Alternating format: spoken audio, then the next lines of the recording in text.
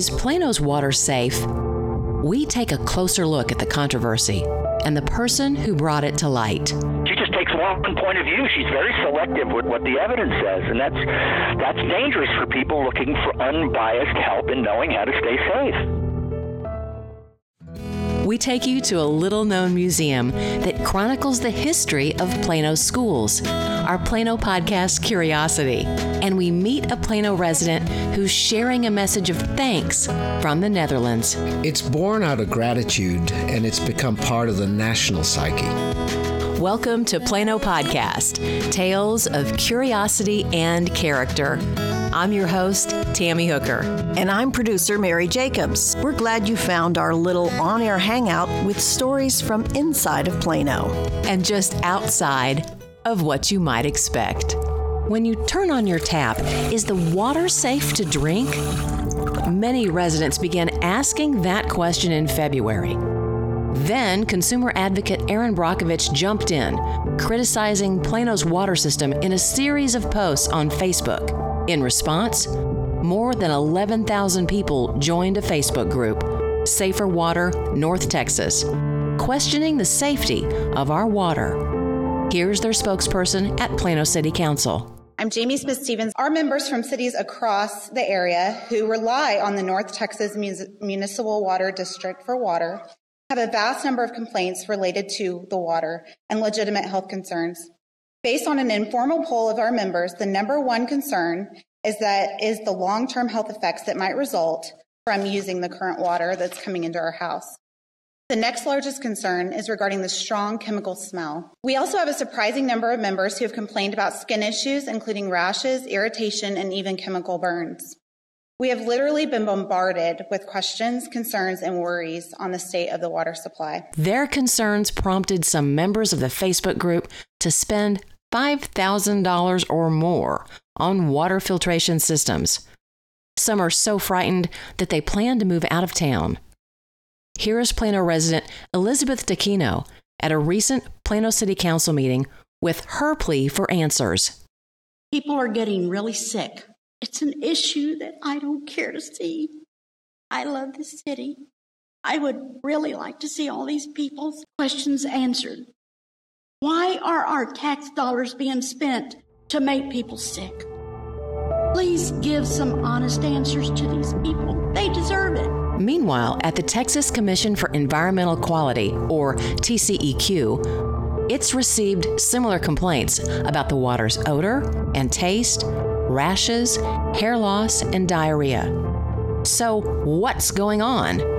We traveled to Wiley, home of the North Texas Municipal Water District's treatment plant, to get some answers. My name is Mike Rickman. I'm the Deputy Director for the North Texas Municipal Water District. The raw water supplies for the district are Lake Lavon, Lake Texoma, Lake Jim Chapman, Lake Tawakoni, and we have a wetlands project where we recycle water through it, which is another source.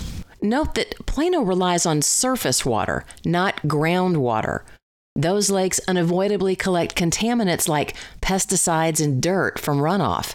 And in our warm climate, they act like petri dishes for bacteria and other organic matter. That means the water must be cleaned. The treatment process starts with the raw water being pumped into the treatment plant. We add chemicals at the plant, which settles out the solids that are in the water. That goes through one process, and then we ozonate the water, which is a form of disinfection. It's a very strong disinfectant to help remove some of the biological activity in the water. And then it goes through a set of filters, anthracite filters, and then it is rechlorinated and ammonia added to form chloramines. And then the water is sent to what's called clear wells or ground storage tanks, and it has detention time in those to allow the chlorine and ammonia to react. And then from that point, it's piped through a network of large diameter pipes to the cities, and then it enters into the city's distribution systems. Most of the year, as Rickman said, the water is treated with chlorine and ammonia, which together form chloramines. But once a year, the district initiates a chlorine burn. That doesn't mean upping the chlorine input. It just means cutting out the ammonia. Without the ammonia, we get that more noticeable chlorine smell. When you go from a chloramine disinfection to a free chlorine disinfection is we just turn the ammonia feed off. We have been doing these chlorine maintenance periods since 2007. It's typically done sometime in the winter months because you want to do it during the cold weather. One thing we learned about our trip to Wiley, water treatment is a lot more complex than it looks. You'd assume bottled water is safer, but it's actually less tightly regulated than our tap water. In fact, it usually is tap water. Distilled water is pure, but it's not good for you because it has no minerals. And those test kits that you use to check chlorine levels for your pool, they don't work for tap water. I'm Elizabeth Turner, and I'm a registered environmental manager here at the North Texas Municipal Water District. I would urge caution when using those pool test kits to analyze your water. One is you're getting some pH changes, so there's going to be a different form of chlorine out there, whether it's hypochlorous or hypochlorite that you're getting, and that can make a change with your odor also. When you take a look at those test kits, the ranges that they give are pretty large. So you're looking at a colorimetric test kit, and it could tell you that, okay, if you're this pink color, it could be between 3 and 5 milligrams per liter. Well, how do you really know if it's at the 3 or how do you know it's at the 5? We wondered if the explosion of development in the North Texas area might put some additional stresses on the water system, requiring more chemical disinfectant. Well, it turns out, even with the population and business growth, Plano is using less water overall, thanks to conservation efforts. And the district is working to address the impact of future development. There's nothing on our radar screen that shows that there's any issue with the additional development that's occurring in the watershed itself. But what we have done is we've established a watershed protection program that we're working with the cities that are located within the watershed to ensure that we continue to maintain the water quality in Lavon Lake. My name is Galen Roberts, and I'm the watershed manager here at North Texas Municipal Water District. We have developed a watershed protection plan for the Lavon Lake watershed. We worked in coordination with the cities in the watershed, with counties, with the Texas State Soil and Water Conservation Board, Texas Commission on Environmental Quality, and the North Central Texas Council of Governments, among a number of other local partners that we engaged with. So that was very much a collaborative process. That was a voluntary effort. During the period of the chlorine burn, every year the district always receives a few complaints about the chlorine smell. But this year, they've been inundated. Why? We're still looking into that. At this point, we just met with our lab folks earlier today to see if we could start determining what, if anything, has changed. And since they are the group that looks at the chemistry of the water, sit down with them, and they cannot see anything in our records. And we're going back now and looking 10 years back at all 10 years that we've been doing this to see, okay, is there anything that's changed? What has changed? And so far, we haven't found anything, but we're going to do a deeper dive to see if there's anything there. One thing that is different this year, the arrival of Erin Brockovich on the scene.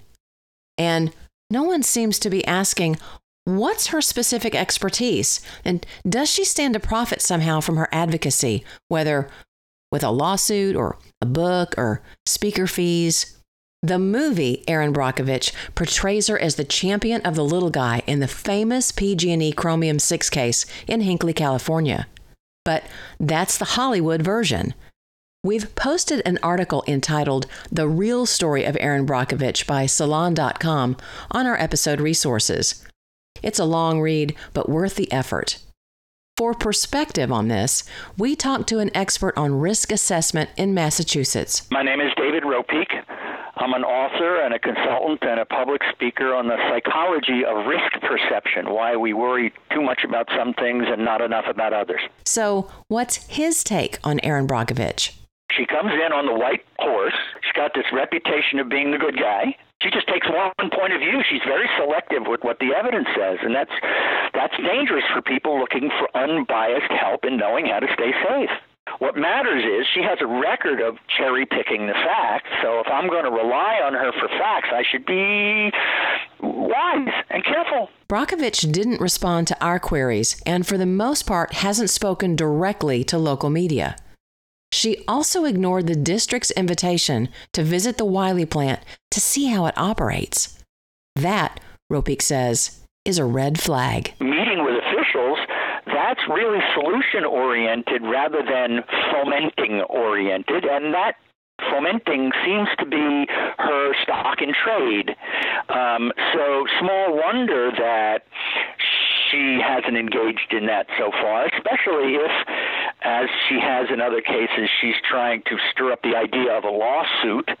The other side has already been decided in her mind as the bad guys, not people to work with to solve things.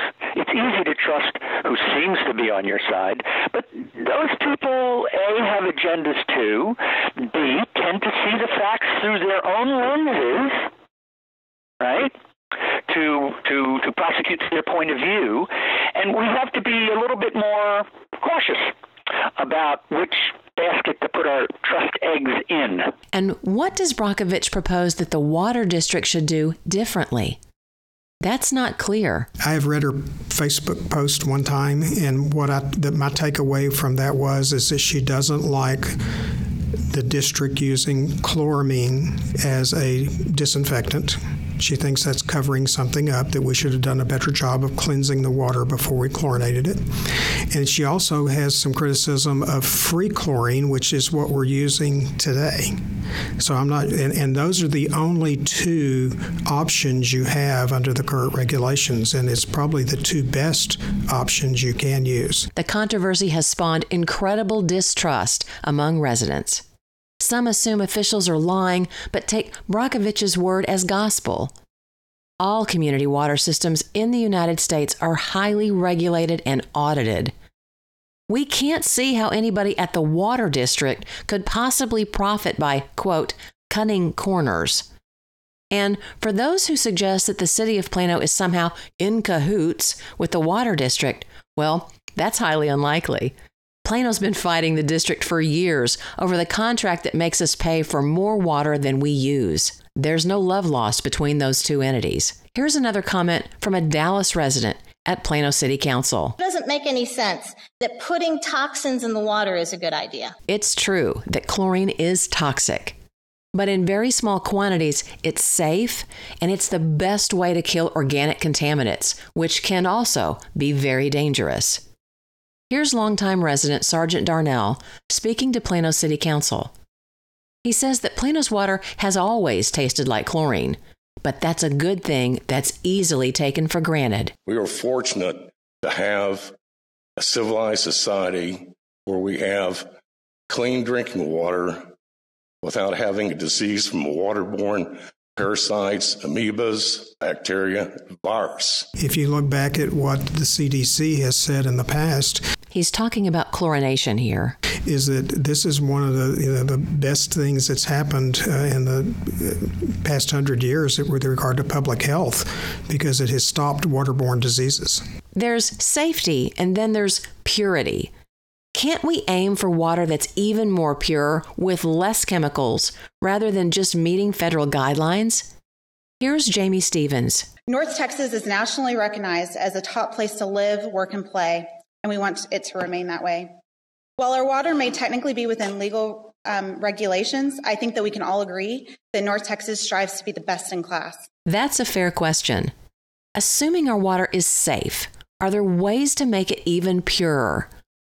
We couldn't find specific proposals from Brockovich, but we did pose the question to the water district. There's numerous methods of cleansing water. The process that we're using a conventional water treatment plant. In addition, we're using ozone as our primary disinfectant. That is something that's above and beyond what is required. The other thing that we are in the process of constructing is we're adding biologically active filtration to our system, which we'll be using nature to help take additional biological activity out of the water before it's chlorinated and distributed to citizens. So could we use other things? There's other things out there. Reverse osmosis, which is another method of cleansing water. And yes, we could do that. Technologically, you can do it from a perspective of water rates, no, they would not want us to do that. And the example I would use is the largest desalination plant, which is a reverse osmosis plant, is in California. It produces 50 million gallons of water a day, and that plant cost about $1 billion to construct. The water treatment plant that's behind you is 770 million gallons a day of rated capacity. So you can see it's in terms of expenditures, just to put RO in at this plant would be billions of dollars. In other words, we might be able to make our water better, but that might mean higher water bills. As we were in final edit on this podcast, a series of water samples commissioned by the city of Plano showed levels of trihalomethanes above the recommended levels. A brief spike in levels is not good news, but not surprising after a chlorine burn. Additional tests are planned. Could that explain the rashes and other health problems people have experienced? Here's Ropeek's take. So this happens in a lot of these communities as well. Everybody with any ailment attaches it to what the current boogeyman is. That's instinctive because A, they're afraid of the boogeyman, and B, they want answers for their ailment. That's not to say that the reports of health problems are unrelated. Only a caution about blaming the water without expert medical input. So, how to sort all this out? First, understand how fear plays a role in this whole discussion. That things that you can't control yourself, like your water, scare you more than any risk that you think you have some control over. Things that have long chemical names that are therefore hard to, for most of us, and me too, to understand means you don't have the knowledge you need to know how to protect yourself. That's a lack of control too. That's a different kind of the same thing. When you don't have control, it's scarier. When things come along that are environmental, right? There's been a whole world of stigmatization of industrial chemicals. When I say chlorine, when I say hexafluoro, oh my God, right? It rings alarm bells in us emotionally. Ropeek's advice? The district and concerned citizens should collaborate to agree together on a plan for frequent testing of safety as well as purity by a qualified, neutral lab with transparent reporting of the results. That would go a long way to increase consumer confidence. Here's another data point. The district's board of directors includes no women and no persons of color. On the other hand, a large portion of the members of Safer Water North Texas appear to be young mothers. Having more diversity on the district's board might help reduce the communication gap. Finally, the fact that residents are getting involved and asking questions is a good thing, an opportunity for education and community involvement. But the best thing we can do now is stick with the science, focus on facts and solutions. What's going on in Plano has gone on in lots of communities where the initial reaction is quite understandably highly protective, but emotion-based. And what most of those other communities have found, and I pray that Plano finds this sooner rather than later, based on a lot of other communities they can learn from, is after that first wave of fury, people wanting safe water, not just to be, excuse my French, pissed off, right? They want safe water. Calm down, look at the facts, and then get to whatever the facts are. So like in Flint, Michigan, the facts were that the water was really, really bad. It was a way worse case than what's going on in Plano, but they reacted with emotion first and then got thoughtful. That's what Plano has to get to. The emotion always comes first, and that's what we do as humans, but they need to also add in, not stop being emotional, that's who we are. They need to add in thoughtfulness to get to safer water. Are you enjoying this episode of Plano Podcast? If so, you can join our growing list of patrons. Visit planopodcast.com and click on the support tab for more information. Now, back to the show. For our Plano Podcast curiosity, we're going to let you in on a little secret. Until 1950, the halls of the Cox Building were filled with the sounds of school children. Plano students from grades 1 through 12 attended school there. Now, the building is home to Plano ISD administration and has a theater in the basement. But near the front entrance, you'll find the historic classroom, a tiny museum chronicling the history of the Plano school system. All of the items were donated by students and families from Plano ISD, and they date back to the 1900s. There's a nifty collection of old school desks. You'll probably recognize one from your school days. Also on display, vintage uniforms of the Planoette drill team, band and cheerleader squad, plus a varsity letter jacket. Then there's this. That puppet is scary because it's a clown puppet. Yeah, it looks like a scary homemade kind of a thing. It's a clown threat. And a wooden paddle with several names etched on it. I don't know if you got, like a certain enough number of paddles you got to put your name on it. Or maybe you just got your hands on it when the principal wasn't looking. Our favorite memento, a mechanical calculator, somewhat like an abacus, with a price tag from Woolworths still attached. Price $1. You can visit the historic classroom during business hours at the Cox Building, corner of 16th Street and Avenue K. Next, meet our Plano podcast character. Hi, I'm Bart Kohnhorst. I've been a Plano resident for about 19 years. Bart was born in the Netherlands, and his parents live in a town there with a special connection to the United States, and a name I won't even try to pronounce. Margraten, as we say it, is actually in the southernmost part of the Netherlands. It was the scene of proximity close to where a lot of the major battles happened in the Second World War as the area was being liberated from the Nazis. There's an amazing area there that's on the National Register of Monuments, and it is a World War II gravesite. It's a place where many of the soldiers that were fallen in the Operation Market Garden, the famous Arnhem Bridge Too Far, and that whole area were buried. 8,301 fallen American soldiers are buried. At one point, there were more than 17,000 Americans there, but many were repatriated. When my parents first moved out there, I got exposed firsthand to that site, and I saw amazing things. I saw how the population around there considered it a hallowed site. Ever since 1946, every single one of the graves in that cemetery have been adopted by a local person. And there is a waiting list to adopt the graves of over 100 people. And these are people of all generations and all ages.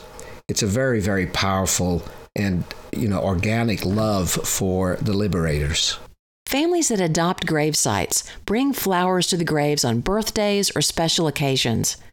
About 60% have established ties with the soldiers' families in the United States, and many have pictures of the soldiers in their homes. For Bart, the connection is personal. My grandmother was Jewish, and her entire family was wiped out by the Nazis. My mother was in the resistance during the Second World War as a young teenage woman.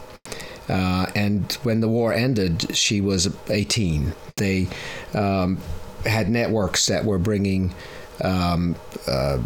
pilots that had been shot down back through the lines, back to be able to go over to England, for example. But she also transported cases of money to fund on the back of her bike, to fund the resistance effort, and went through and had a close shave going through a German checkpoint at one point, which is a whole other story. During the final part of the Second World War in the Netherlands, there was what was known as the Hunger Winter, from 44 to 45. And in the area of Utrecht, Amsterdam, The Hague,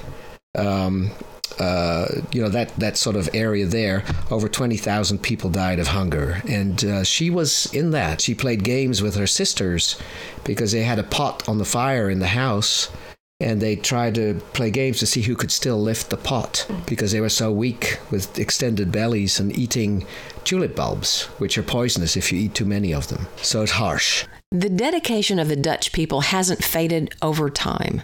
Several years ago, a Dutch teenager started a project to collect photos of the fallen soldiers. Some 5,000 pictures have been collected, but about 3,000 are still sought. To help support the project, Bart recently spoke to the Dallas chapter of the Jewish War Veterans. One of the reasons I wanted to speak at the Jewish War Veterans Association is that I wanted to try help to get pictures of fallen soldiers. And so I wanted to tell the story of the love that is there for America and the liberators and that engagement, but also a call to action to let's find these pictures, let's connect. And after that talk that I did there, I was contacted by a couple of people, and they highlighted to me a great story. There was they had found the name of one of the fallen Texas soldiers, and had found that some pictures had been stored in a box, which was stored in the Dallas Library. So we were able to contact the Dallas Library, and they gave us an additional copy of a picture that is now stored in that particular data vault, if you like, in that information area, which you can go see on the web. Every 2 years, Margraten hosts a commemoration. This May, the photos of those fallen soldiers from Texas and across the United States will be displayed alongside each grave. They'll be part of that ceremony. Not every picture is put out. But we're looking, this is a call to action to everybody, we're looking for more pictures. There are plenty of soldiers, over 3,000 soldiers out there that do not have their picture yet. And we want to reach out to America, and we want to reach out to everybody that has a relationship to this, that they can go online and see which pictures are missing and connect us with, if possible, with those families. Many photos are still sought, including a number from Texas. Bart hopes to speak to more local groups to get the word out to help find their photos too. This story of, this appreciation for the two countries that are closest to me is something that I'd love to tell more. I was raised from when I remember of these amazing stories of my parents during the war. And everybody in the Netherlands talks about the war, right? But it's still ingrained and very much part of the conversations. Something's happened in the United States where we forget and don't understand, and I'm an American now, by the way, we forget and don't understand the appreciation for what these liberators have done, and the love for America on behalf of everybody over there. Thank you, America. Thank you, Bart, for bringing this heartwarming story to North Texas. Thank you for listening to this episode of Plano Podcast. And now in Dutch. Hoi allemaal, hier zijn we op de Plano Podcast. We've reached the end of another edition of Plano Podcast. Tales of curiosity and character. We hope you've enjoyed today's topics and discussion. Remember to support us on Patreon and to follow us on Twitter and Facebook. Send your feedback, ideas, and comments our way. Thanks for listening and subscribing. We'll be waiting for you at our back corner booth. Until next time.